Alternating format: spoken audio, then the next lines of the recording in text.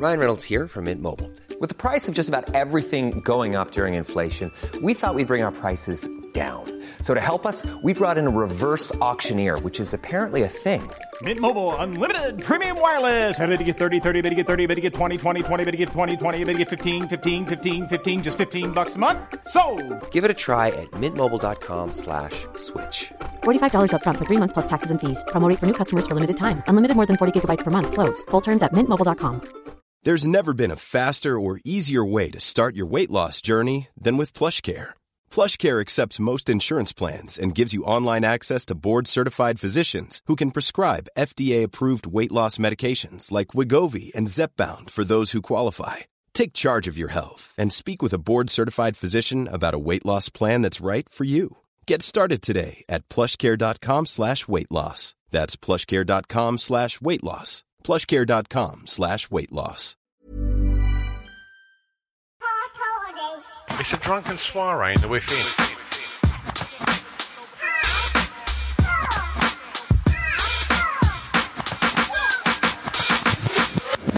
Chris and Stu present Hardcore Listing, the podcast.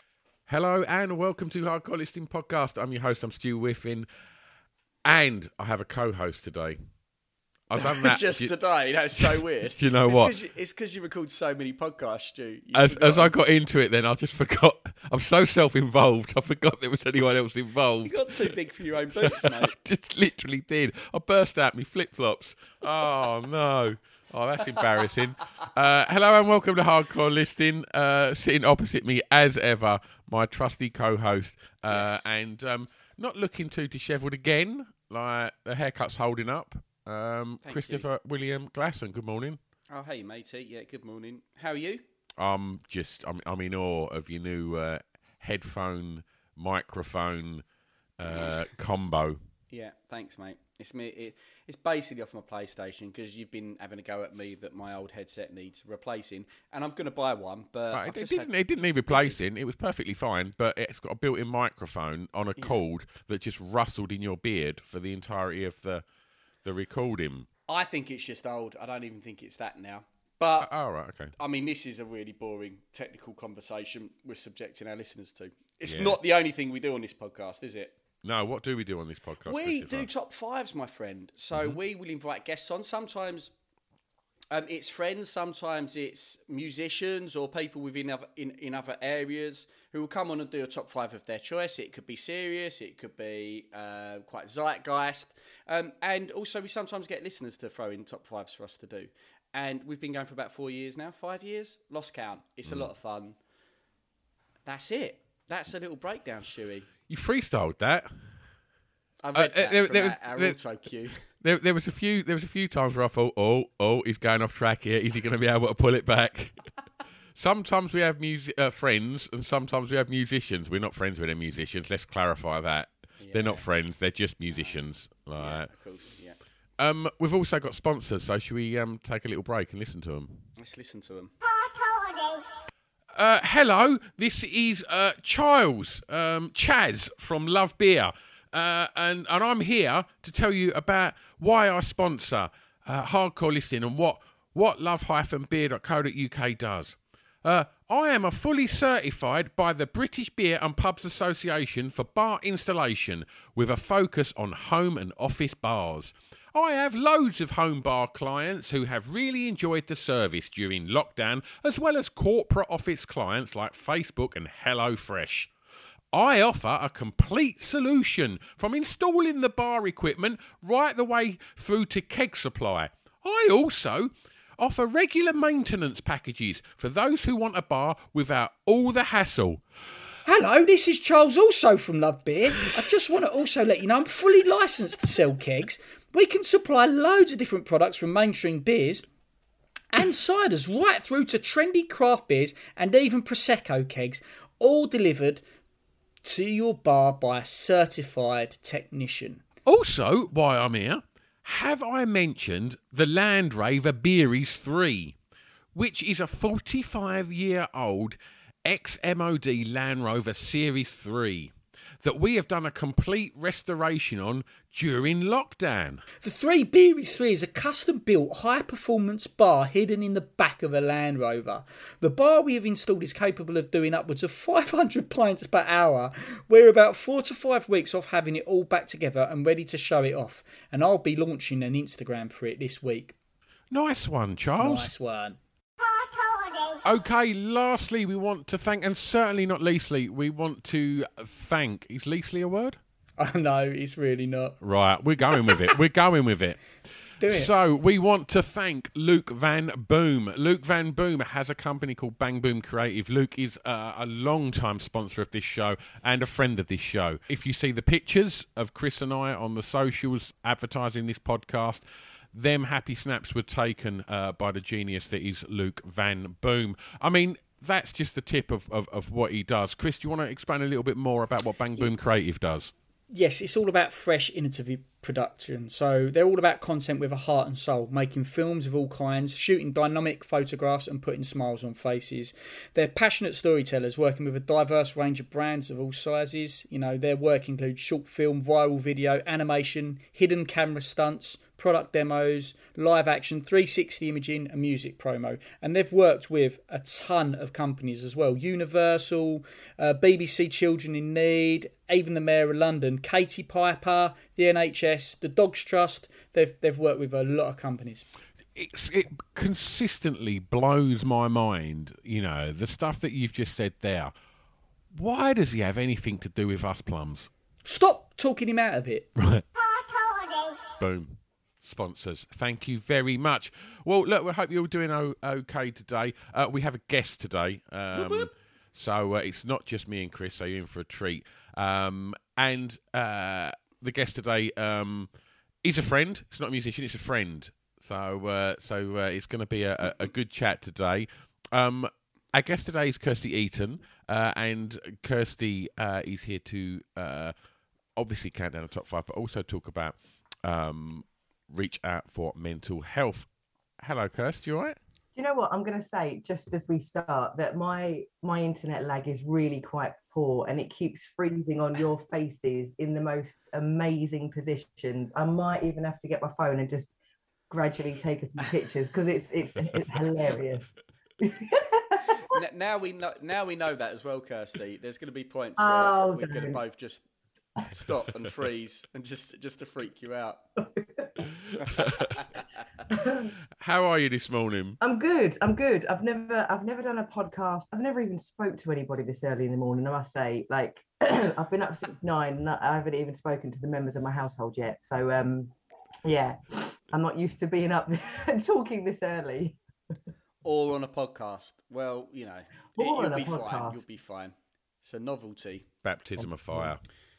Before you know it, the podcast will be over. People are always like, I can't believe how quickly it just shoots by. So this next 4-hour chat, that's what you set aside, Kirsty, wasn't it? It was 4 hours. So I got my brew. It'll go in a zip, honestly. Before you know it, your whole weekend will be over. You'll be back to work. Well, let's just have a brief kind of insight into work, actually, and then obviously we'll discuss how it evolved and what you've done with Reach Out for Mental Health throughout the duration of the podcast, interspersed with your top 5. But before you actually announce your top 5, do you want to sort of give listeners like a brief sort of overview of Reach Out for Mental Health? Yeah, sure. Yeah. So Reach Out for Mental Health is a suicide prevention service. So yeah, that's going to be the topic of this morning, listeners. So strap in. So Reach Out for Mental Health came about after a colleague of mine sadly died by suicide in 2016. And we both worked for a large housing association. And well, for about 10 years, and just became really frustrated and annoyed at all the bureaucracy and red tape that was involved with getting people any kind of support at all. So I worked with lots of different client groups. So people with mental health problems, obviously, people with learning disabilities, ex-offenders, people living in recovery of drug and alcohol abuse. And yeah, it was just there was nothing ever straightforward. It always seemed to be like we were trying to fit a square peg in a round hole or something, and if you didn't fit in this box or if you didn't meet this criteria, you couldn't get the support. And it really, really used to piss me off. Oh, can we swear? Too late. You can edit that out. Yeah, you absolutely. It used to annoy me. So yeah, I mean, after Steve died, I mean, Steve and I've never pretended that Steve and I were best mates and we used to hang out outside of work. We weren't. We were merely colleagues. But his suicide just absolutely unraveled me. You know, it was the first person I'd ever known to die by suicide. And after hearing his story through his family, which was basically, Steve was one of the rare guys who actually asked for help. So as we'll talk about a lot through the podcast, and as you guys know, because you're in that high risk category, men don't talk about their feelings, men don't talk about their struggles, men just keep it all locked up and just kind of ignore it and stick it in a cupboard somewhere. But Steve actively asked for help. He went around asking for people for help and he just didn't get any.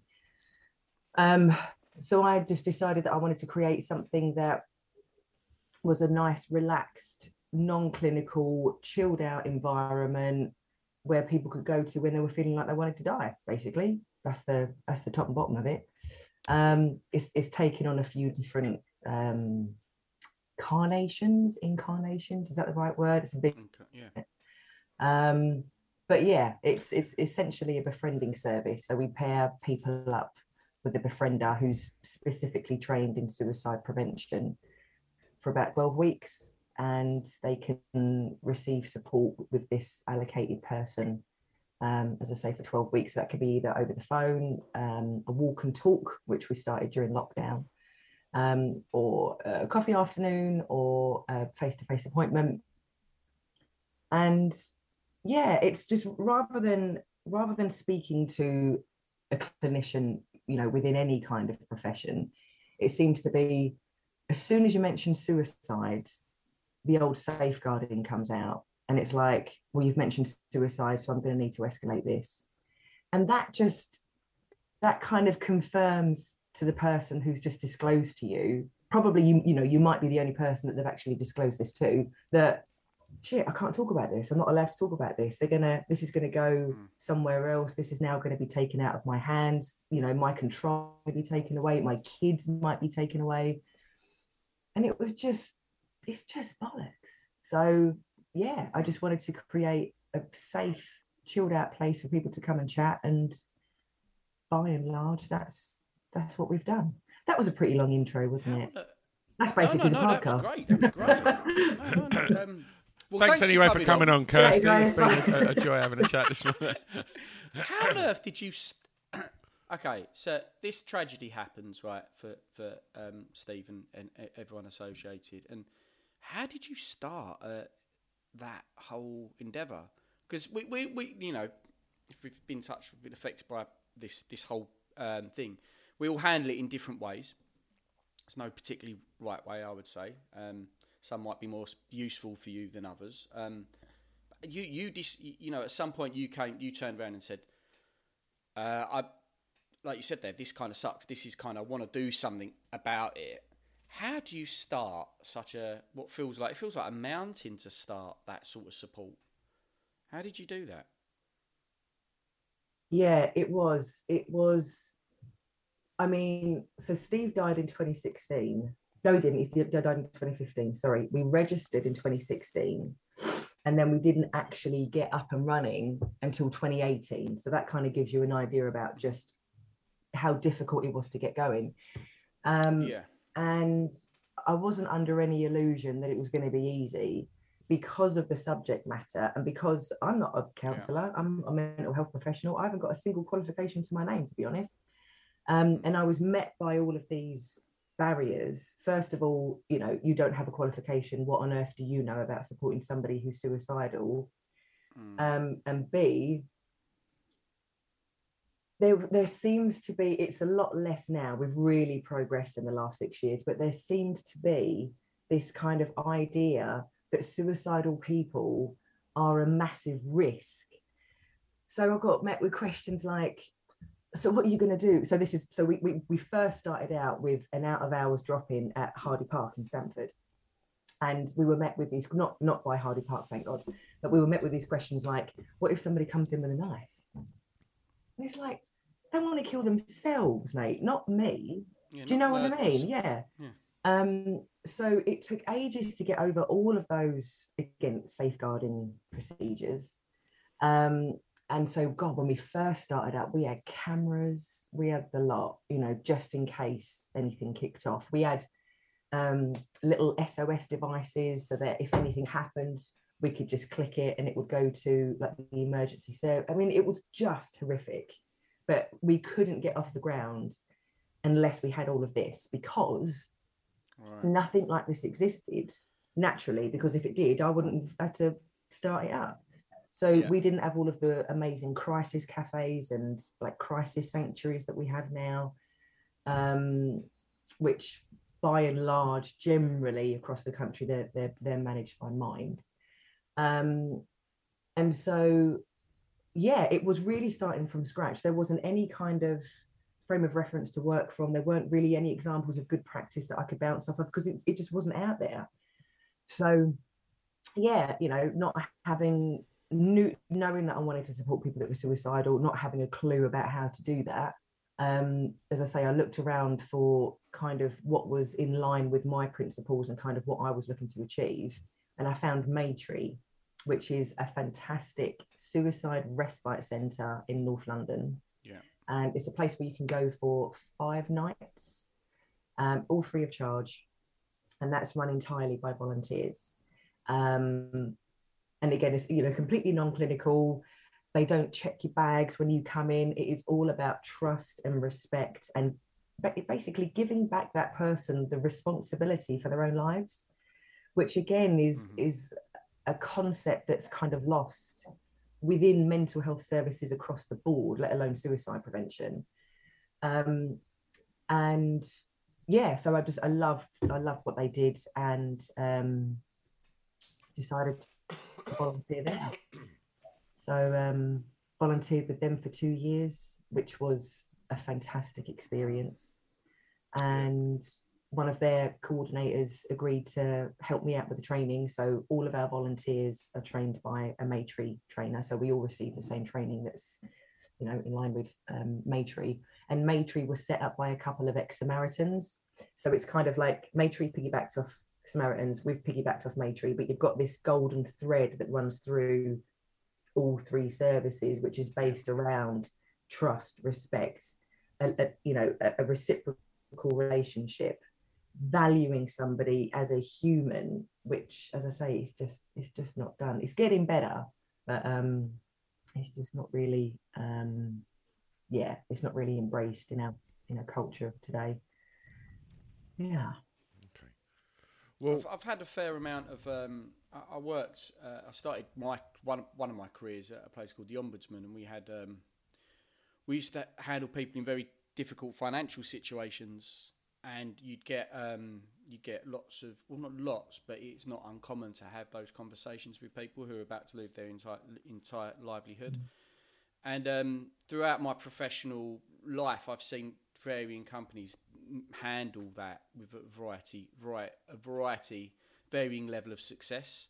And I'm actually surprised that there hasn't really been this sort of informal way for people to come and walk in somewhere that you've developed. So I think it's really good. And as I say, some companies, they kind of almost, it's almost like bureaucracy where, like, you know, they'll know a certain model, like there's a Texas model for vulnerable people you might speak to on the phone. And it's kind of like they'll sometimes call me and say, we've had this issue happen, are we covered? And it's kind of like, I feel like they're so more worried about, like, not just the risk, it's reputational risk as beyond anything else. And it's kind of like, I think you kind of like, I listen to these phone calls that will ask me this, and I think you're missing the point on what's going on there, and I think this is what you kind of need to do here. So yeah, it's a funny old thing, and I think there's varying degrees of knowledge, but your sort of like how you've trained and whatnot, and the value you've got out of it. It sounds fascinating. And you say you've got these branches now up and down the country, have you? County, only Essex. These walk-ins and local yeah. service for local people. Yes.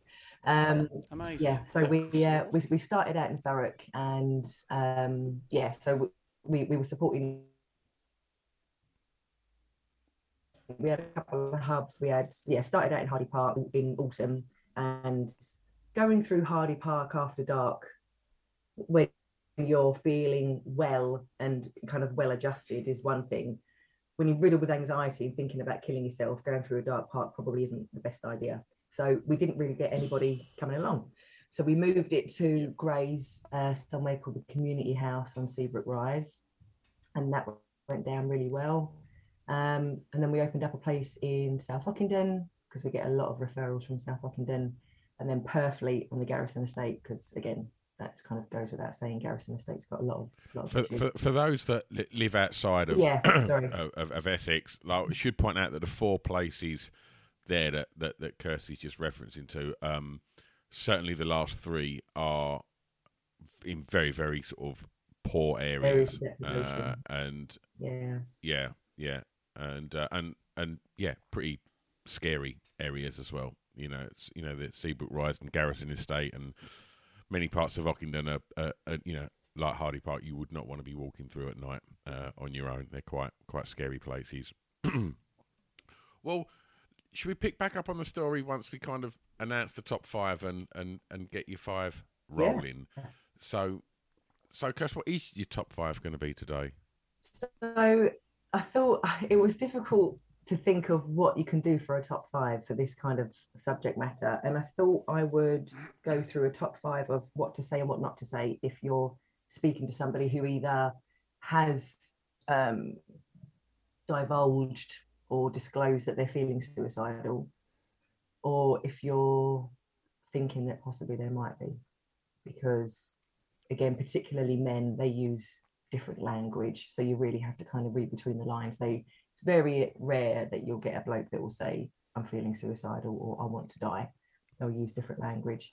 And it's really important that everybody knows exactly how to handle that conversation. You don't have to volunteer for us to know this stuff. You might be faced with it down the pub.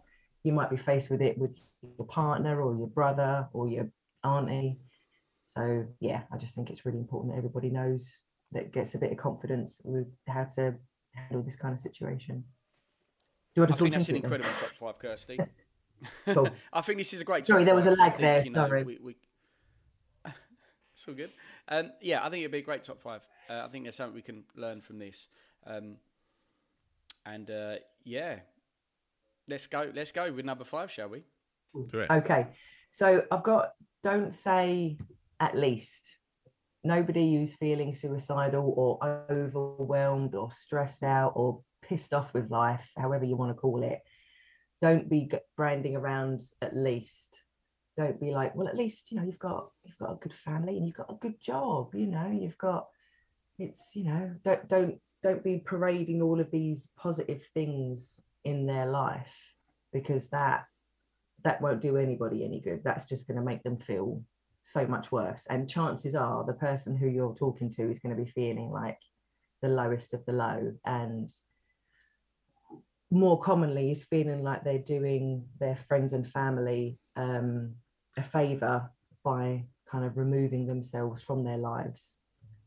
So saying things like, at least you've got this, and at least you've got a good job, and at least you've got an amazing car, an amazing house, and that just, the intent and the effort in that, I can completely understand why almost selling a silver lining to someone. Yes, that's exactly can be like, no, let's cheer them up, right? Yeah.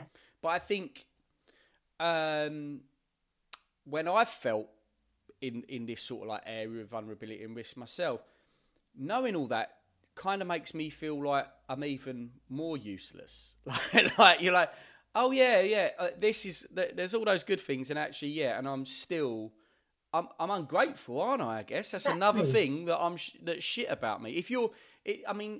Where mental health goes and leads, and what spurs everyone's depression or suicidal thoughts on is different, But for some people, I definitely think that can be like magnify it as opposed to do what the person's trying to do. You know, it's not. It doesn't come from a bad place. Oh no, absolutely. This is it, and this is, you know. So I was about to jump to my number 5. Then I won't. I've got to try and. Yeah, no, I won't. I won't say any more because I will just jump to number 5. Maybe I should have started with that. Never mind. No. But it is. It's so simple with it. It's really difficult just to sit with that. So we call it. So in Maytree, we were told to sit in the shit. And it's really difficult to just sit in that uncomfortableness because you feel completely powerless. You've just been given this amazing responsibility that you feel that you have to save this person, that you are now responsible essentially for stopping this person killing themselves and to give them reasons to stick around. It's not the way to do it, but it's the way that we're all rigged. So it's not by doing these wrong things, we're not bad. It's just the way that we are. It's just the way that we're programmed. And it's really, really difficult to do the right way. Yeah. My male mates are very, and I am as well, and this doesn't even have to be in relation to specifically this sort of vulnerability, but I'm very solutions based. Right. That you know, and sometimes that's not actually, like you say, maybe that's not what that person needs to hear at the moment. But Stu, just want to say, Kirsty said sit in the shit. There's nothing literal about that, mate. Okay? Oh, good. Okay, let me just put a line through that because I did thought that. Yeah, I could see. Like, thanks for clearing it up, mate. I mean, when it comes to sort of first aid, and you know somebody's having a heart attack, you're told anything is better than nothing. Do what you can, and like for me, some of them things that you first said there is, I think, in that situation, my default setting would be you've got a beautiful family, and I know I would, like that would be, you know, I would try and find some positives in their life and say that, and I'm not playing devil's advocate, but I just like that whole thing of like anything is better than nothing. Like, would you say that applies for mental health? Like, or would you say just like for anybody that's put in that situation? Because to be put in a situation where somebody's saying I'm going to take my life, that's hopefully a rare occurrence for most people to ever experience, and a fucking terrifying experience for a hell of a lot of people to have to try and work out how to deal with that. And I'm sure many people have been in that situation and have probably said, you know, what you've just said to not say. Oh, gotcha. Because as you mentioned, it is the default setting. You know, do you think just talking to somebody in general and maybe making slip-ups like that is still better than kind of trying to sort of take yourself out of that situation and thinking, oh, fucking hell, I don't know how to deal with this? Like, yeah, definitely. So Calm, the campaign against living miserably, they've teamed up with a car, I can't remember what it is, and they've put out a couple of short video clips of a couple of guys and some real basic, really common situations that you might find yourself in, where you've got a guy who's quite clearly struggling with something, and some situations of kind of some examples of how that conversation might go, and then they say, right, you know, this is the way that you should do it. So one of them is so there's a guy, so he's picking up his mate in the van and they're going to work, and the guy's just sitting there, and you can just see he's in his head, he's just not present at all, and he's trying to get across that things aren't great, that is, you know, things just aren't going well, and is fed up and just struggling. And the guy's just, you can see that his friend, he's picking up on it, but it's icky, it's it's feelings, no, I don't do that.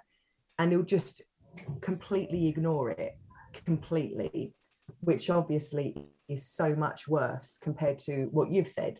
So ignoring it completely disregarding it, just jumping over the top of it and talking about something else definitely is worse than maybe talking about the wrong things, for sure. Because that person, as I say, the courage that they've had to build up to talk about what they're struggling with is enormous. And it's really important that you recognize that you might be the first person that they've actually spoken to about this. And, you know, that in itself is a huge responsibility, a massive and a massive privilege, I always think, that they've trusted in you, that you're going to be able, that you're the person they've chosen to talk about this to. So ignoring it completely and treating it like it's not there at all is massively harmful than what you've suggested, Stu, definitely. Yeah. Okay. Well, should we do number 2? 4? Number 4. Sorry. Number 2. Oh, you're I'm going that way. No. Does it we'll go for it. There's still 5, whatever direction. Screw it. Let's go to number 3. Let's mix it up. No, we're going to say it's number 4. It's a power thing for me. I have to have the power, right? Okay. Don't offer platitudes. So, do you know what I mean? And again, these are our default settings, and it is really hard to fight that kind of instinct. So don't be like, oh, you poor thing. Oh my God. Oh, that's awful. Oh, they're there. You know, that's just. You can see how that. It sounds disingenuous to a degree. It's a bit like when you like the idea that you might disclose it to someone and they ignore you and just offer you a polo and then move the conversation on. If you say things like that, it does sound a little bit like you can't be bothered to hear this. You know, it's too much effort. Exactly. What's quite weird is then I did just think, oh, polo. I know what to do when you're feeling on the tilt end. Spearmint polo? Yeah, cool. You know what though? Dodge an awkward conversation. You know there. what? I think she was trying to cry out for help. I'm gonna grab onto this. So when we do events and like fairs and whatnot, when I did my first one, I went and it was just me and a few leaflets. And it's difficult because this is just audio and it's not visual. But when you've got people walking along at a fair or something, and they're walking along and they're looking at all these stalls and they're like, oh, that's nice. Okay, have a look. And then they come along and they see a massive banner and it mentions suicide. And their face just turns like, a bit like when you're trying to dodge a chugger. It's like, oh, okay, no eye contact, just move along. Yeah. And I was thinking, what can I give? What on earth can I give away or like tempt people to come and have a conversation? So no word of a lie, I thought about borrowing my uncle's dog because dogs are just amazing social lubricants. Absolutely. If you've got a dog and if there's kids, the kids will come and pet the dog and then the adults are involved and then you've got them. But we decided to create well-being. Yeah, we decided to create well-being bags. So or mental health first aid kits. And in those we put, you know, those extra strong mints that blow your head off. Yeah. Sorry. Yeah. There's a massive lag on this. This is going to sound great. Yeah. I just noticed it. There's So what they do is obviously where they're so powerful, they are a bit of an anchor. So if you're into mindfulness or just kind of being in the now, whatever you want to call it, because a lot of people don't prescribe to mindfulness, having an extra strong mint will anchor you. So we say that if you're ruminating and your head is just going round and round and round and round and round, and you just need to get off that merry-go-round just for a second, just to think about something else. Doesn't matter what it is. Think about anything else apart from what you're thinking about. Have an extra strong mint. We also put in bubbles. Again, it sounds so childish, but you put in bubbles, that helps to regulate your breathing. And naturally, as you blow bubbles, your exhalation is longer. And so that helps to calm your heart rate, which will then quash the cortisol that's charging around your body. See, there you go. That's interesting. I was listening to a thing with Wim Hof the other day, who's the guy who likes doing all this, you know, swimming in the cold lakes and whatnot. Love that guy. And he was talking about how the getting in the cold water forces you to be you have no choice but to be immediately present. Yeah. Because your body's constantly like, oh, wow, this is cold. I've got to deal with this. There's no time for. And he says it's such a great cure for things like depression, is because it forces the brain to be present and like only focused on that and not being like in your head, like you were saying in that advert. So it's so interesting that I'd never think that even something so small as an extra strong mint could do that. Yeah. Yeah, this is it. It's anything. So we also do. We give out little post-it notes with a pencil, just so you can write down. And again, it sounds absolute hooey, but if you write down whatever it is that's frustrating you, even if it's, oh man, can you hear that drilling? Is that? Ah, damn. Is this okay? Can we carry on? It's got a bit laggy. Okay, but is that drilling a problem? Can you hear that? Is that okay? No. Sorry. I thought that was the example of what you're writing on. That's what I thought. I was just thinking, wow, I can't believe someone's got a pencil and a post-it note and don't default settings draw a cock and bollocks on it.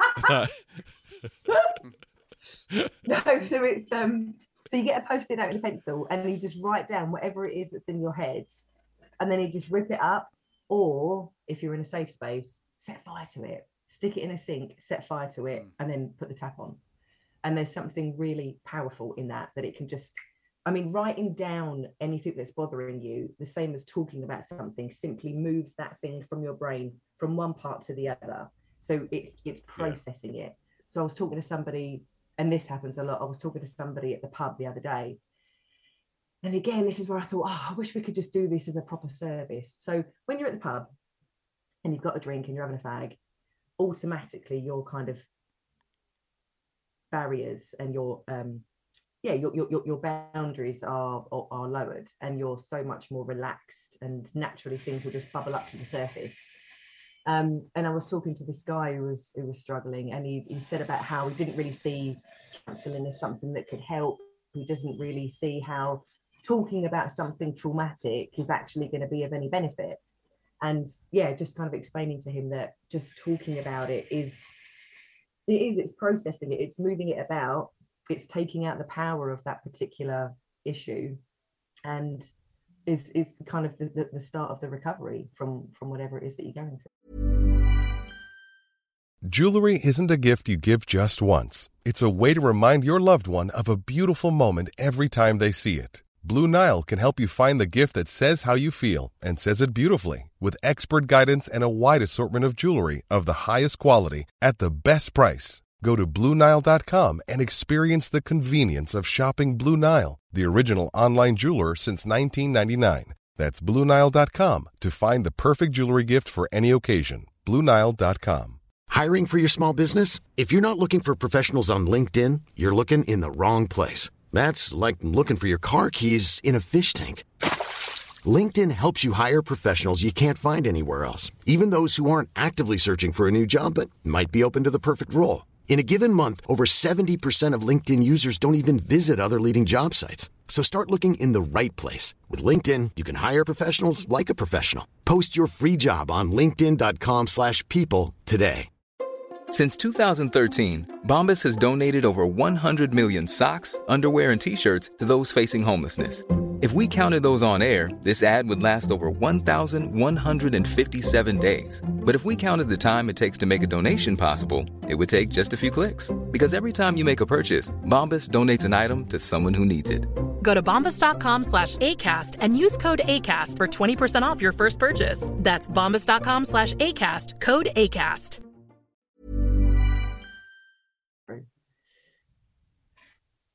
I definitely found I went and sought help at one point, and I don't think in my circumstances, unfortunately, our best friend killed themselves when I was younger, and I think the impact of that to me was that the ripples that had in my life and all my everyone I know and their friends and family. I've almost got a can't kill myself block in me So I don't think I'm capable of it. I just don't. Honestly, no matter how bad. And in a way, that was worse because when I was feeling suicidal, I also had this in a good way, but also a tragic way. It's like, I'm not going to do it, but I'm having quite strong feelings about it at the moment, or self-harm. And I went to counselling, and I didn't actually particularly find the counsellor particularly that great. What I found useful was talking. And like every week I'd come back, and the more I talked about it, and the more they listened, whatever, even if sometimes their advice I was kind of like, that's not the advice I'm going to follow in this particular. But the actual just someone there listening, and me, as you say, moving those thoughts really that I don't ever think genuinely were going to turn to actions, but were loud enough in my head that meant that it was, it was not cool.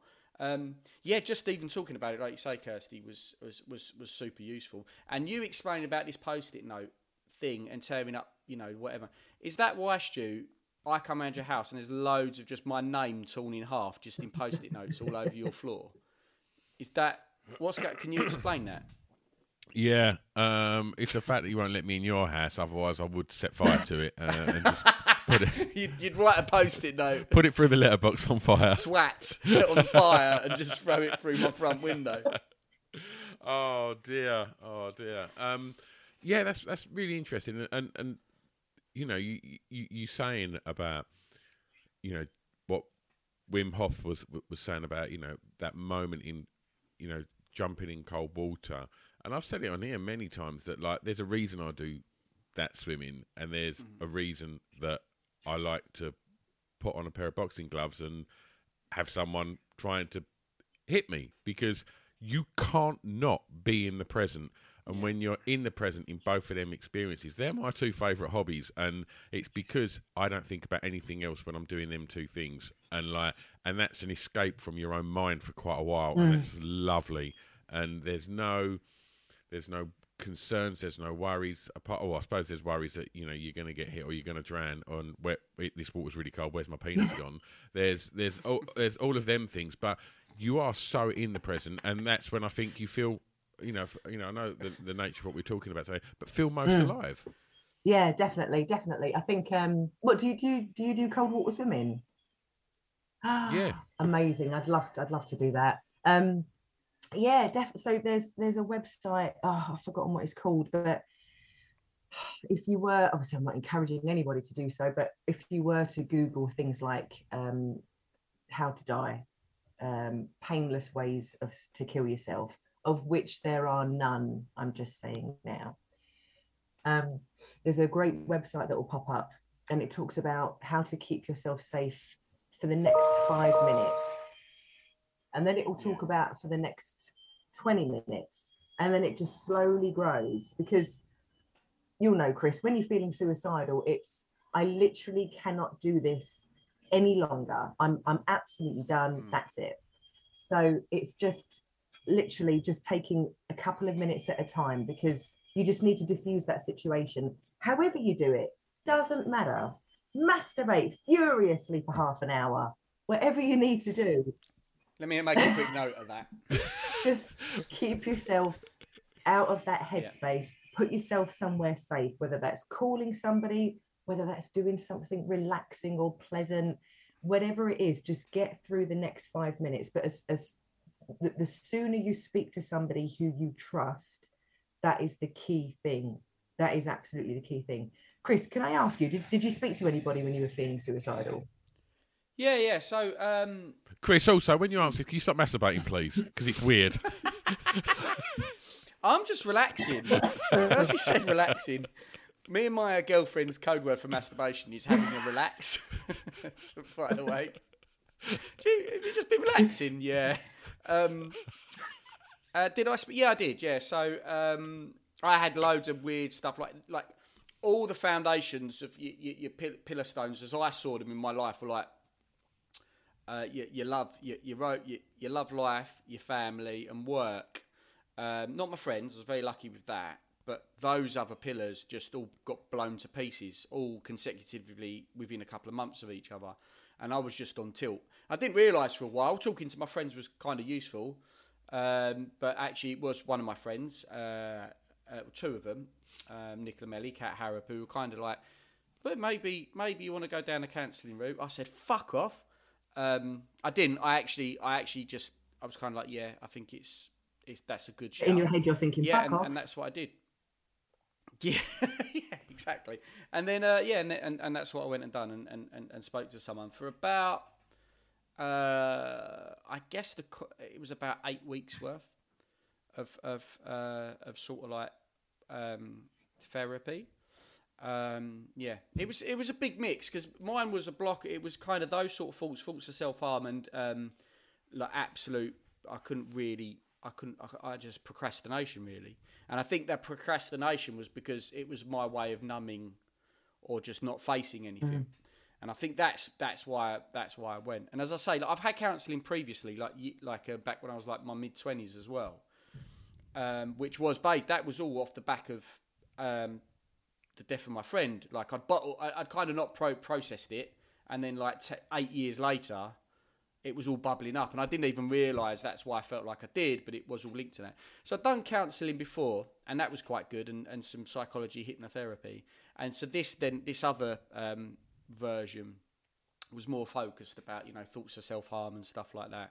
And as I said, like, it was kind of weird because I think a lot of what they were saying, I kind of knew in myself. I just needed someone to say it to me or whatever. Yeah. And yeah, that was it. That's kind of what I needed as a means for my own sort of way to recover. And now I just know like what my sort of, if I can see, I know how when I'm slipping, so I can sort of like top up my mental health by doing things like, well, this could be as well. Have I seen enough of my friends recently? Am I doing enough exercise? And if I just do these things, am I eating right?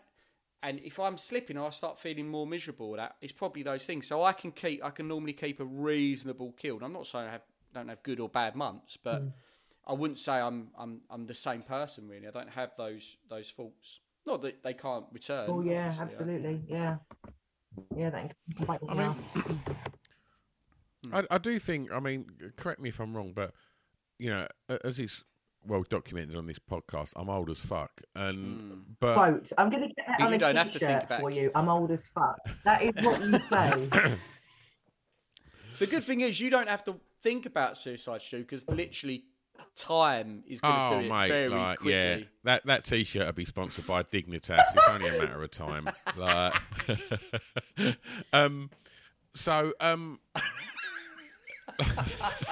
I'm thinking of killing myself. Old age. Dead. So I do think that there has been, if we're talking about men's mental health, I do think there's been a huge shift and attention brought on that over the last sort of 3, 4, 5 years that certainly didn't exist then. Like, but prior to that, at the level it has, I don't know if it's just because the circles that I choose to sort of, moving. Moving, yeah, exactly. Like, and all of my friends are quite, open about their emotions and their feelings and things like that. But I cast my mind back to, the sort of mid to late 90s, and yeah, like, I had someone that, I was really, really good friends with and spent maybe 4 years in a van with, like travelling up and down. And I walked into a room, I knew that he'd had a bit of a rough time, and it was, should we go and have a beer? And then it'd be like, and I probably would have been guilty of going like, yeah, but we've got another tour, like, it'd be a laugh, we'll do this and yeah, and I literally walked into a room and he'd cut both his wrists and I certainly had no, as a first aider, I knew what to do, but I didn't mentally, I did not know how to deal with that. I did not know what to say to him, and I took him to hospital, and then the next day I said, you better stay at mine, because all he was bothered about was his parents seeing what he'd done, and yeah, he wasn't the biggest of talkers anyway, and sitting there in a room, you know, in my flat, just going, yeah, it'd be all right, mate. Like, and I certainly had no idea about how to deal with anything like that. The words to use, you know, and I still don't think I have now, but I definitely think that men discussing their emotions and feelings has definitely improved a lot since then. I definitely, you know, think that seeing, you know, I know it sounds a little bit crap, but like seeing so many celebrities, you know, that openly talking about it and, you know, promoting, you know, mental health awareness, you know, as you know, it does work. It obviously, you know, if people that you aspire to and you know, are your heroes, whether they're sports people, musicians, whatever, if they're actively saying it's all right to not be all right, you know, like, then it will find its way in, and it does start chipping away at the, you know, at the wall. And I think that's really important. And yeah, I just want to sort of reference that point there, because I'm sure he was in his own little way trying to tell me leading up to that he was in a fucking bad place. But yeah, I don't know if I was just so fucking self-involved I didn't, you know, weren't aware. I don't know. But yeah, and then again, like, you know, the fallout of that of just kind of, you know, ringing him up every day, just going, "Oh, you all right? Like, do you want to go out for a bit?" I didn't know what to say. It was just like, "Oh, let's just see if he's all right." And like, and it sounds really crap, but I'm just being really honest on here. It was just like, I just see, I ring just to make sure, like, he's alive, because, and I don't know, in a kind of, I don't want it to happen on my watch, because, and I know it sounds really horrible, but it you know.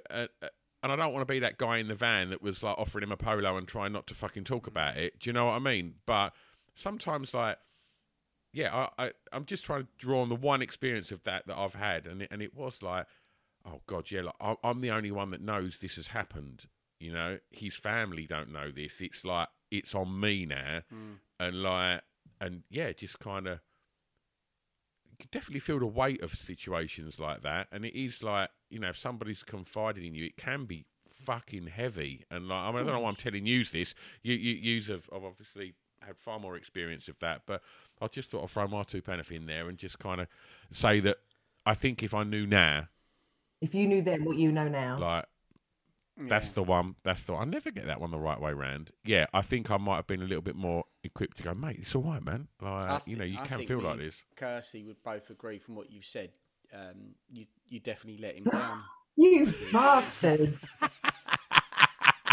I'm obviously messing, mate. Like, I think the truth of the matter is, we're getting better at this. But what prepares you for these things? There isn't a manual. I mean, Kirsty saying, "Here's 5 things that you can do," is more than most people are armed with.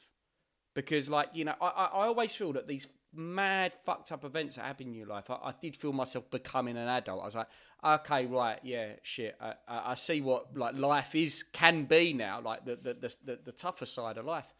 Because you get confronted with these things and you just think, oh shit, like you say, Stu, I can't imagine, mate, how tough it was for your friend, but also you walking into a room when someone's done that to themselves. It's not a good look.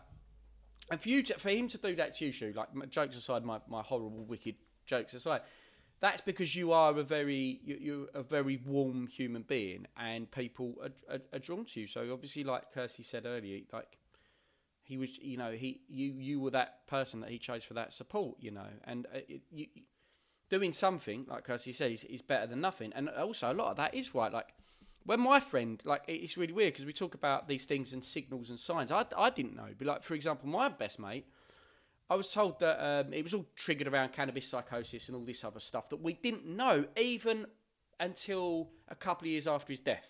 We didn't even understand what had sent Jamie over the edge to that point.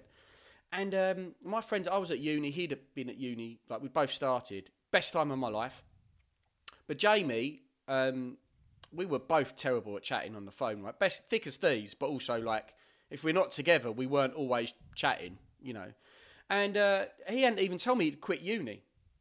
And so I came back just before I came back at Christmas. One of our other best mates went, Chris, Jay's in a bad place. He's saying some weird things. He's done some very classically schizophrenic things. And so that entire Christmas I spent with Jay, like the whole, like almost every day with Jay. And I can't honestly tell you I can't do a play for play of what I said right or wrong there. But I just spent all time with him. I'm sure there was shit there that wasn't useful for Jay to hear, because I was a 20-year-old madman at that point in my life.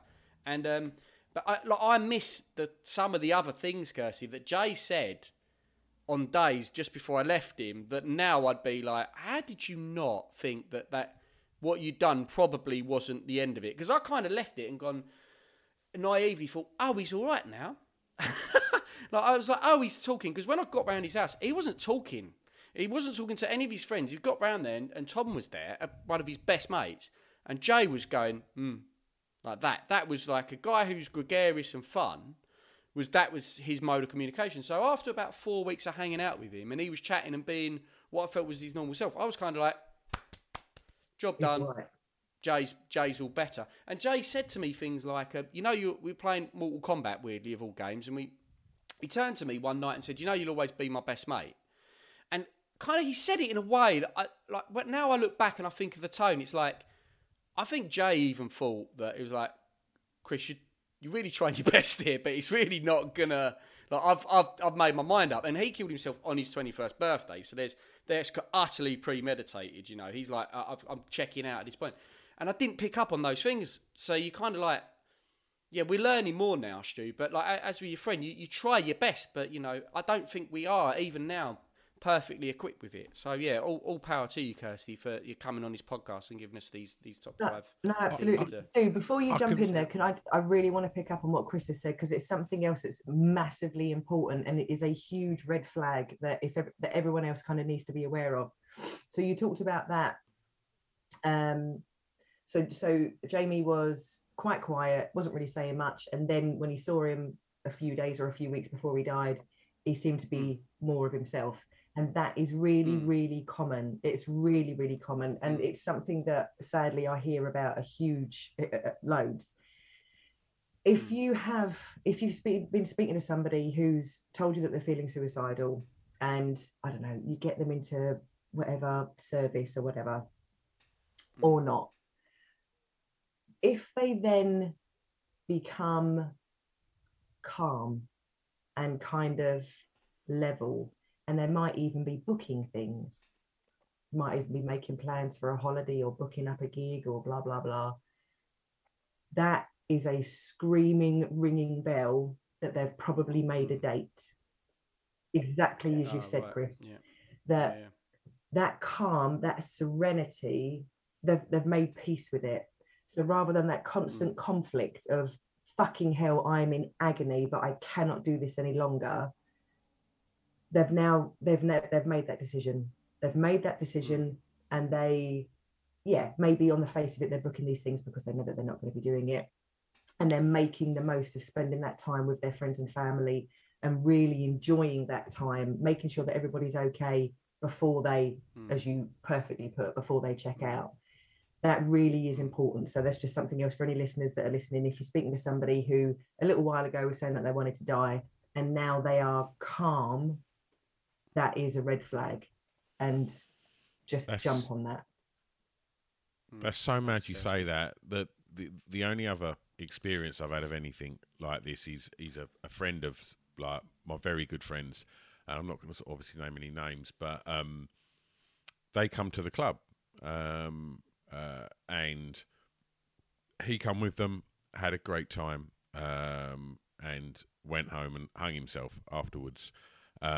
And then, in hindsight, he'd bought a rope like 2 weeks ago. He'd made himself a really nice meal before he went to the club that night. Went out with all of his mates, had a great time. Everyone had a brilliant time. Went home and took his life. It's just and that at that point, I remember somebody saying to me, "There is that when you've kind of gone right, okay, I'm going to do this now," and it is like right, the kind of the weight's off the shoulders now, and it's like there's an end to this, and like it's just incomprehensible that your mind can find itself in them sort of places. Terrifying. Yeah, absolutely. Should we whiz through? Because I don't know, is this meant to be an hour? We're good. I'm enjoying the chat. Let's hit your number 3. Normally it is about an hour, Kirsty, but we're not going to just be like, I'll just rattle through these. These ones are less important. It's just. Don't tell them that it'll be okay. You don't know that. You don't know that. Don't tell them it'll all be okay. Again, like Chris said, it's all the silver lining. It's what we're conditioned to do. You just want to make them comfortable, and naturally that's a human condition. You're doing it because you're feeling uncomfortable as fuck, and you want to try and lighten the situation.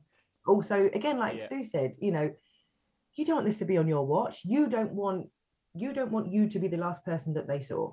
You don't want this to be on your head or on your hands in any way, and that's absolutely fine. There is nothing wrong with feeling that, and that's completely human.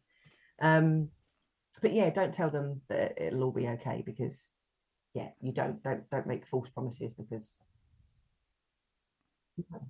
I guess it doesn't soothe anyone, does it? The best person that's probably soothing is you saying it, because it comes down to accidentally being disingenuous at the situation, not like in a malicious way, but just in a that doesn't mean anything to me because I know it isn't the reality. So I mean, I can see the intent. That's cool, but it's not going to stop my trajectory in you saying that. Your top 5 so far of what not to say. I would say if I wrote a top 5 of things I would probably say. So far I've ticked 3 off that list. Honestly, and that's it's absolutely fine. And for anybody listening to this that is recognizing that they may have said that in the past, don't beat yourself up, don't be feeling guilty over it or anything like that. It is what it is. We're all, I mean, even me with all my training, I was down the pub again. I'm not a pisshead, honestly. I was down the pub a few years ago now, and I was talking to a guy. Again, when you're outside having a fag again is just a great icebreaker, isn't it? And there was a guy there that was really complaining about his missus, or his now very recently ex-missus, I think it was. And for guys, you can have a huge amount of different things that will slowly kind of accumulate to you feeling suicidal. So it could be that you've lost your job. You're now struggling to pay the rent. Your missus is now going to move in with her mum because she can't stand the sight of you, and she's taking the kids as well. So that in itself, actually, I just want to say, we talk about suicide and mental health kind of going hand in hand. I personally have a problem with that, because I think if you've been faced with that, it's got bugger all to do with mental health. Your life has just fallen apart. It is understandable that you're thinking, do you know what? I can't do this anymore. So I just want to take that. I know that we're called Reach Out for Mental Health, but if I could rebrand, I wouldn't put mental health in the title. Again, I think it's a huge barrier that people just kind of, avoid like the plague. So anyway, I'm down the pub having a fag. This bloke's talking about his ex-missus. For blokes, relationship breakdown is like, it tends to be, even if that's in isolation, that tends to be a massive risk factor for blokes when it comes to suicide. But it could also be the straw that breaks the camel's back. I don't know why. There's probably a huge amount of research that's around men and relationships, and how being in a relationship kind of validates them as a man. I don't know. I'm not a therapist or psychiatrist or anything. But yeah, just the language this bloke was using, just like, I can't do it anymore. I'm done with it all. I just can't be bothered with any of it. And I'm sitting there thinking, shit, it's Friday night. Oh man, I'm gonna have to ask. I knew that I had to ask. I knew that I had to say the words. But again, being someone that's been surrounded by this, having to approach somebody who hasn't officially disclosed to me that they're feeling suicidal, asking them, are you feeling suicidal, or have you had any thoughts of hurting yourself, was really hard. And I had to really kind of jimmy up the courage to actually say it. And again, he was like, no. But then he said, I haven't got the courage to do that. And so again, you're thinking, oh, right, okay. But no, we had a chat. I stayed outside with him for about an hour, many pints later, and lots and lots of rollies later. Told him what I do and gave him my details, and just made sure that he knew that he wasn't alone and that he could talk about it. But it is, again, there's, I think it's much more well known now that before there was this myth that if you talked about suicide, that you'd be putting the idea in somebody's head. And I think we all know, but for those that don't know, you absolutely should ask someone if they're feeling suicidal. You're not putting the idea in their head. You're not pushing them towards the option. You're not opening the gates of possibility. You're opening the gates of communication for them to talk about how they're feeling.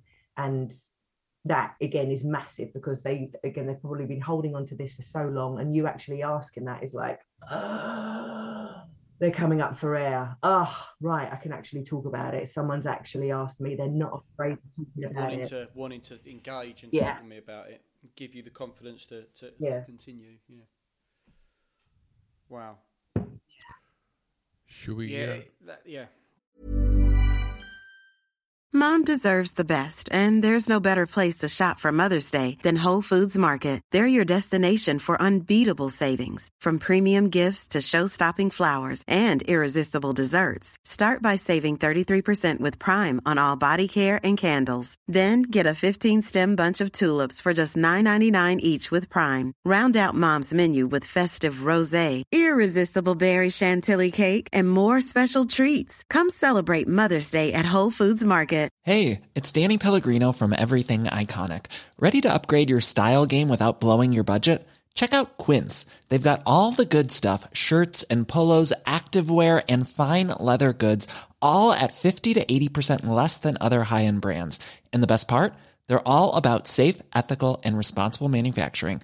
Get that luxury vibe without the luxury price tag. Hit up quince.com/upgrade for free shipping and 365-day returns on your next order. That's quince.com/upgrade. Planning for your next trip? Elevate your travel style with Quince. Quince has all the jet-setting essentials you'll want for your next getaway, like European linen, premium luggage options, buttery soft Italian leather bags, and so much more. And is all priced at 50 to 80% less than similar brands. Plus, Quince only works with factories that use safe and ethical manufacturing practices. Pack your bags with high-quality essentials you'll be wearing for vacations to come with Quince. Go to quince.com/pack for free shipping and 365-day returns.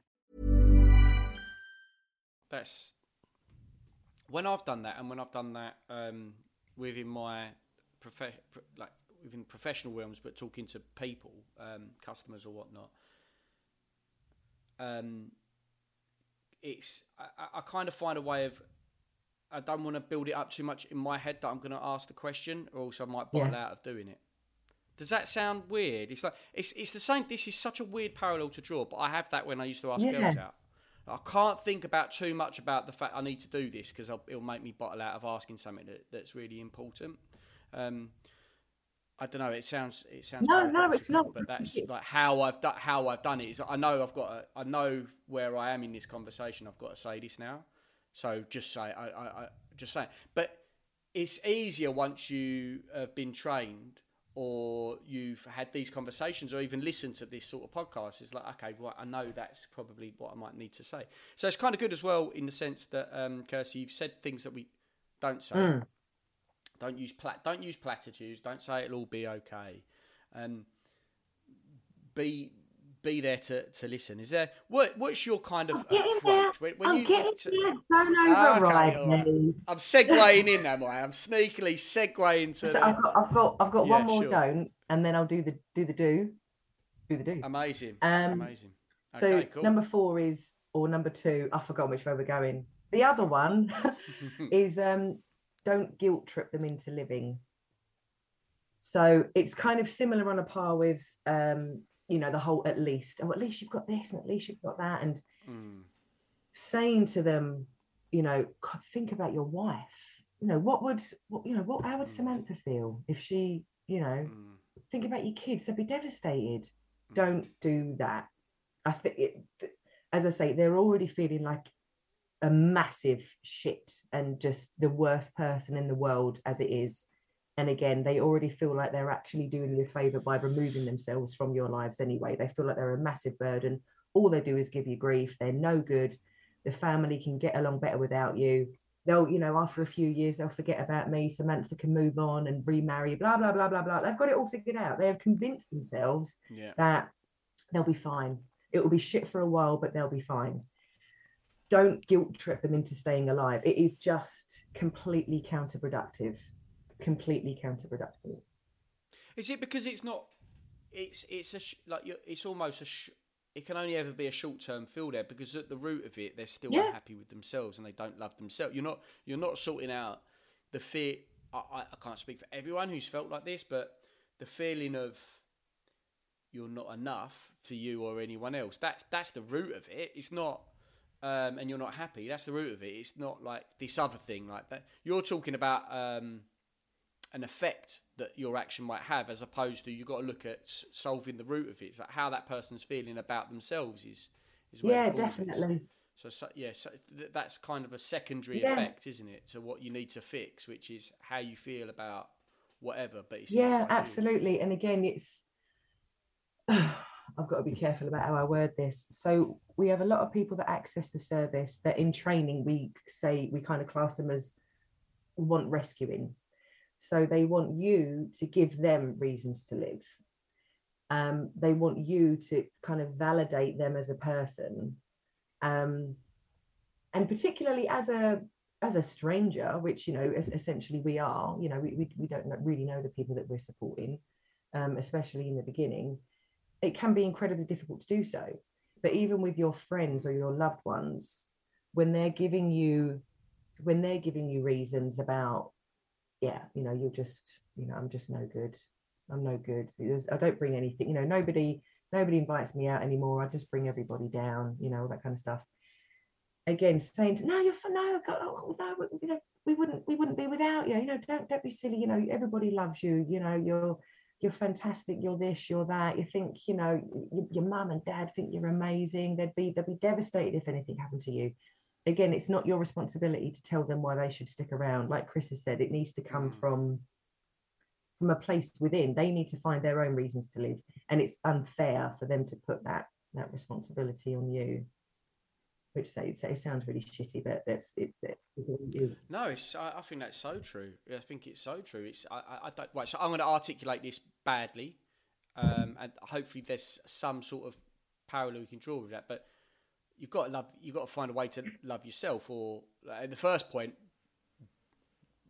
bear yourself for another day, so that you can look at and, you know, resolve this. But yeah, I think all the other things, I see a lot of depression, and the last time I've had a family member talk about this, and it's kind of ongoing in the sense of they're kind of always looking for other people to resolve their loneliness and their sadness, and it's, you know, it's a real challenge, Kirsty, because it doesn't, like, to me, my experience, that does no one and else can do that. It's not sustainable. It's not sustainable at all. It's not sustainable. No, absolutely, it is. Absolutely. It's really, really challenging. I mean, of course, this whole subject matter is full of challenges, and that's why we still have the issues that we have today. So, you know, I don't know if you guys are aware of this, but suicide rates on the whole over the last 30 or 40 years haven't massively changed. Not massively. So you'll get certain sort of peaks and troughs. And if you go onto ONS, you know, you can read all the statistics you want, which my partner thinks I'm mad. We'll be at a party. Oh, it's awful. We'll be at a party. And someone might say that they live in Harlow. And I'll be like, oh yeah, Harlow. Yeah, it's got a massive suicide rate over there. I'm just like, I just know. Oh, you're fun at parties, Kirsty. Jesus soul, Christ. Yeah. I forgot where I was going with that now. But no, it is. It's the subject matter as it is. You know, we have made massive amounts of progress, but we haven't had enough. You know, the suicide rates haven't dropped enough to be to really warrant all of these conversations and all of these campaigns and all of these amazing services, mine included, that they're actually making the impact that they should. And we need to really look at why that is. And pandemic sure as shit ain't going to help. There is a mental health pandemic on the horizon, charging forth as we speak. Sure. Yeah. So do you want to hear my number 1 or number 5 or whatever it is? Let's do it. What do you? Right, I'm going to ask you. Here we go. What do you think you should do if someone tells you that they're feeling suicidal? Tell them man up. What did you Tell say? one out. Tell him a man up. Oh, I thought you said tell. Jesus. Neither. No, don't do that. No. Shake them, scream in their face, tell them to calm down. Yeah. Give them a polo. Yeah. Give them a polo, man. I like to just lean in for a hug, but just lean past them and get the TV remote, and then just put on something on TV. You know, that's how I deal with it. Sometimes I just turn around and just run. Or Chris, I'm having thoughts of self-harm and suicide. You know, I've just lost my girlfriend. Boring. Well, just a simple. I just think go. We just need to get this out, Kirsty, because it's our childishness. Let's get this shit out. Let's get these gags out. For an hour. I'm so proud of you both. You say that, I've literally drawn about 350 cock and balls on Post-it notes for the duration. You just can't see. You've been masturbating furiously this whole time. Furiously. I've not been able to concentrate because I've got these fuck off extra strong mints that are blowing my mind right now. I love that. I really like that. That as a thing, you know, I've learned a lot in this chat, and that one has really sort of blown my mind. Honestly, me now to me in the past, like Shu says, I would have done, and to an extent, I still do little bits of all these things that are probably not the best. But I'd say the one thing I've learned personally is don't be a solutions guy straight away. So because that is unfortunately what I want to do. I want to go, oh, right, okay, right. This is how we're going to stop you killing yourself, right? Here we go. We're going to start by doing this, this, and this, and this. Like, whereas, really, I'd rather just be a landing pad for people just to go, just to talk and let them talk and listen and just listen for ages until, like, I feel I have a better opinion. Oh, right, cool. Yeah, listen. For people who might not be on the Patreon or might watch this, Kirsty's just held up a little pad that said, "Shut up, Chris." No, said listen. So that's good Stop to hear. masturbating. No, it is. Do you know what? Landing pad. Can I use that in our materials? That I absolutely love that expression. That is just cool. Beautiful. I'm going to use that, and I'll credit you. I'll credit you for that. You don't need to credit me for that. You know, just give me some cash in some way, shape, or form. If you save someone's life, just say, "Was it the landing pad?" Yeah, it was the landing pad thing that stopped me killing myself. You owe Chris 50 quid or a Kinder Egg. I'll take a Kinder Egg. But yeah, you know, all joking aside, listen, and it sounds so simple, but it is so hard. That is why when we train our volunteers, we have 2 days to teach them how to listen. Do not underestimate how difficult it is, because you are fighting every single instinct, everything that's coming into your head. It's like shit. We've got to resolve this situation. We've got to make sure this person's okay. And as I say, that is absolutely human. That is, you know, if you didn't, I'd think you might be a tad psychopathic, possibly, or, you know, a bit of a sociopath. Yeah. That's absolutely normal. So there's a fantastic clip by Brené Brown. Oh, holy mackerel, if you guys could get Brené Brown, that would be amazing. Nobody knows who Brené Brown is, look her up. And she does this amazing cartoon that we use in training that's around compassion versus empathy, because the two kind of sort of overlap, but there's a few very kind of definitive differences between the two. And she says in there that, you know, but basically when someone's telling you that they're struggling, you know, whether they're feeling suicidal or not, or if their marriage has fallen down or whatever, they're 99.9% of the time, there is going to be sod all that you can say that's going to make them feel better, what on earth can you say that's going to make them feel better? Kind of a bit of a God complex if you think about it. I mean, that's some serious power. So don't say anything. If anything, just say to them, as Brene Brown says, just say, shit, you know, I don't even know what to say right now, but I'm just so glad you told me. I'm listening. I'm here for you. Tell me what's been going on. Just keep that conversation going. Show them that you're not going to recoil in the, oh, I don't know what to do. This is icky. This is horrible. Just be present. Just be with them. And they're not going to expect you to resolve the situation. They don't have any expectations for you to fix them. And that's really important. They just want to fucking tell somebody about this agony that they're in. And I don't use that word lightly because it is agony. I tell this to so many people. There was an interview with Rory O'Connor, who is like the chief guru of suicide prevention. He works at Glasgow University. And he did, I'm sure it was Rory O'Connor. Now I've said that, I'm doubting myself. But he did an interview and he was talking about how he supports people.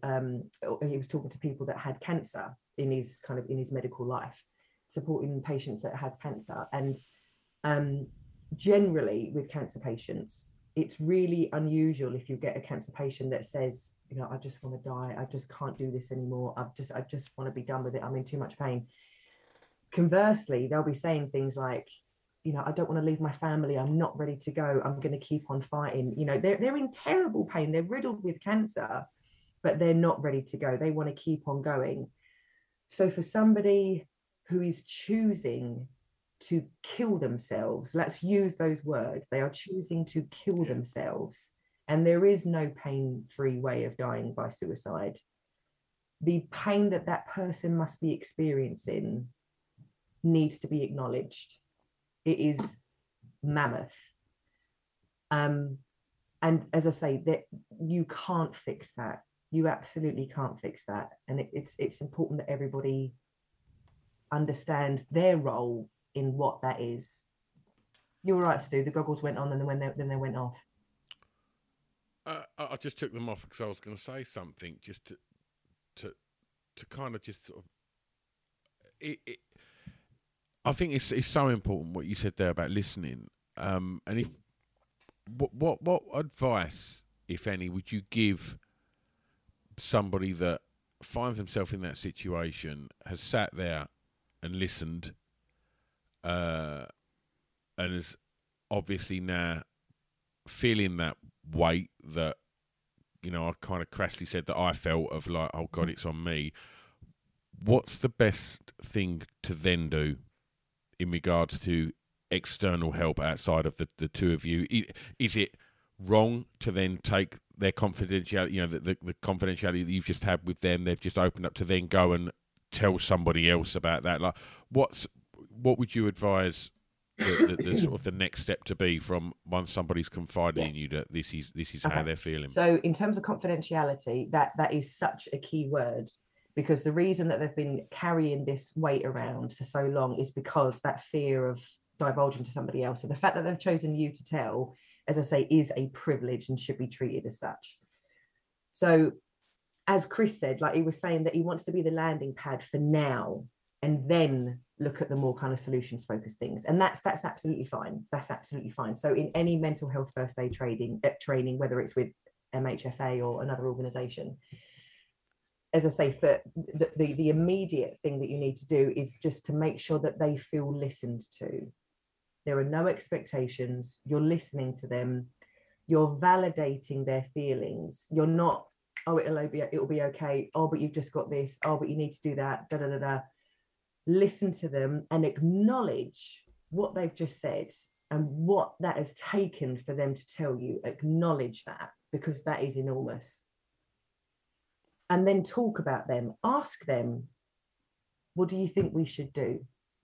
Never go behind somebody's back, I would say, unless, if you know that they have a plan, if you know that they have bought the materials or they know what time that fast train is going in, then call an ambulance. or 999 or something like that. It's not a case of calling the family. You kind of need to sort it out now if you feel that they are in imminent danger. And that's what we tell all of our clients. We're not a crisis service. If you want to kill, if you feel that you can't keep yourself safe in the here and now, there's nothing that we can do to help you. I'm just going to call an ambulance for you. So once you've listened to them and you've held them in that space, and they have, and I use this word in training, vomited all this stuff out. You might be sitting there for 4 hours and they are just spewing all this stuff at you. Say to them, you know, once you've done all the bits and pieces, what do you think we should do? What do you want me to do? What can we do to keep you safe? I'm not going to be able to sleep tonight because I'm going to be worried about you. Should I come? Do you want to stay around mine tonight? What should we do? Should we ring Mind? Should we ring Reach Out for Mental Health if you live in Essex? Start coming up with some kind of safety plan about how you're going to keep them safe and what support they feel that they're going to need. They might absolutely shun and run away and start freaking out because you're talking about services. Mm-hmm. So then the responsibility kind of relies on you to say, okay, let's meet up for a coffee tomorrow, or I'll give you a ring tomorrow. But the important thing is, again, for yourself, that you keep your own well-being and your own mental space as kind of optimum as possible, so then you can speak to somebody.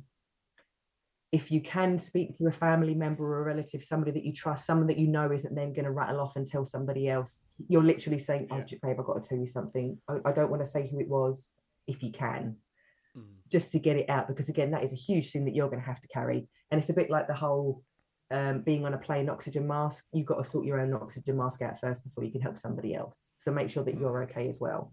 And, you know, ring the Samaritans. You know, that's, you know, there's no, again, the Samaritans aren't just there for when you want to die. Samaritans are there for a huge range of different reasons. But yeah, talk to them though. Don't take the responsibility out of their hands. Say to them, what do you think we should do? What should we do with this? How are we going to keep you safe? And just be as open as that. Listen, acknowledge, inquire about how they want to move forwards, basically. Gotcha. Yeah, absolutely. Gotcha. Thank you, Kirsty. Is there any other things that you want to add to that?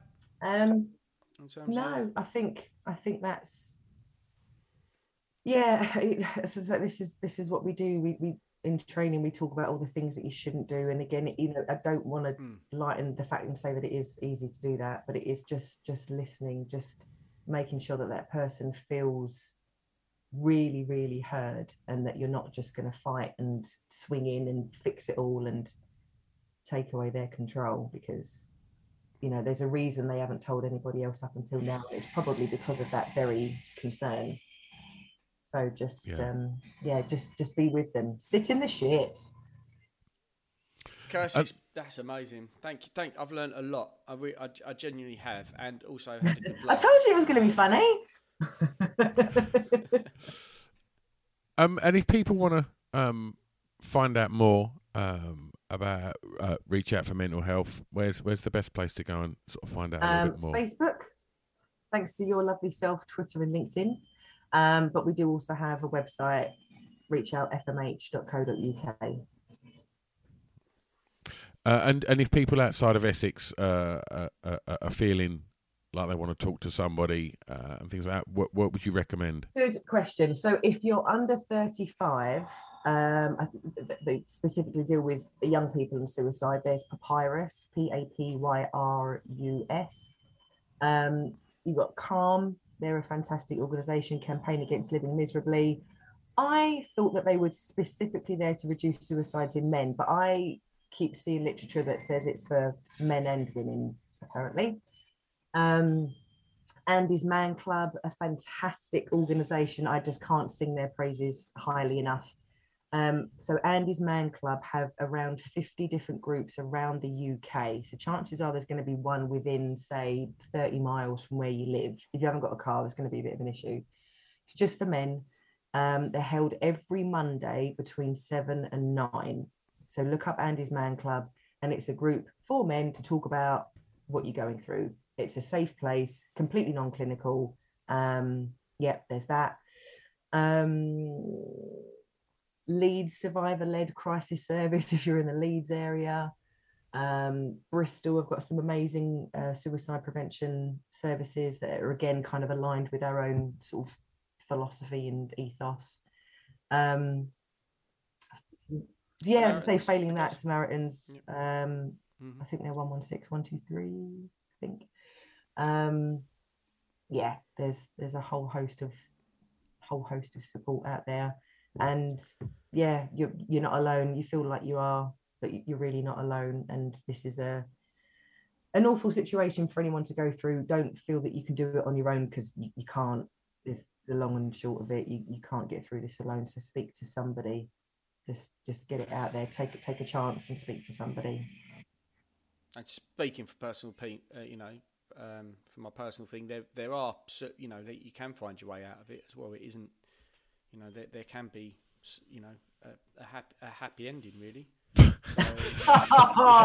laugh at that, Stu. Stuart, you had to lower the tone.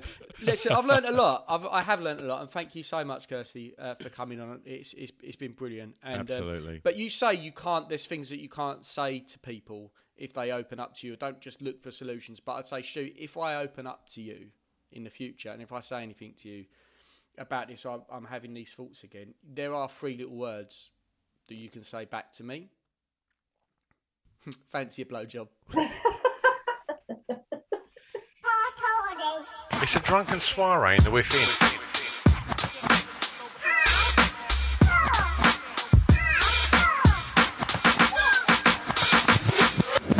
Chris and Stu present Hardcore Listing, the podcast.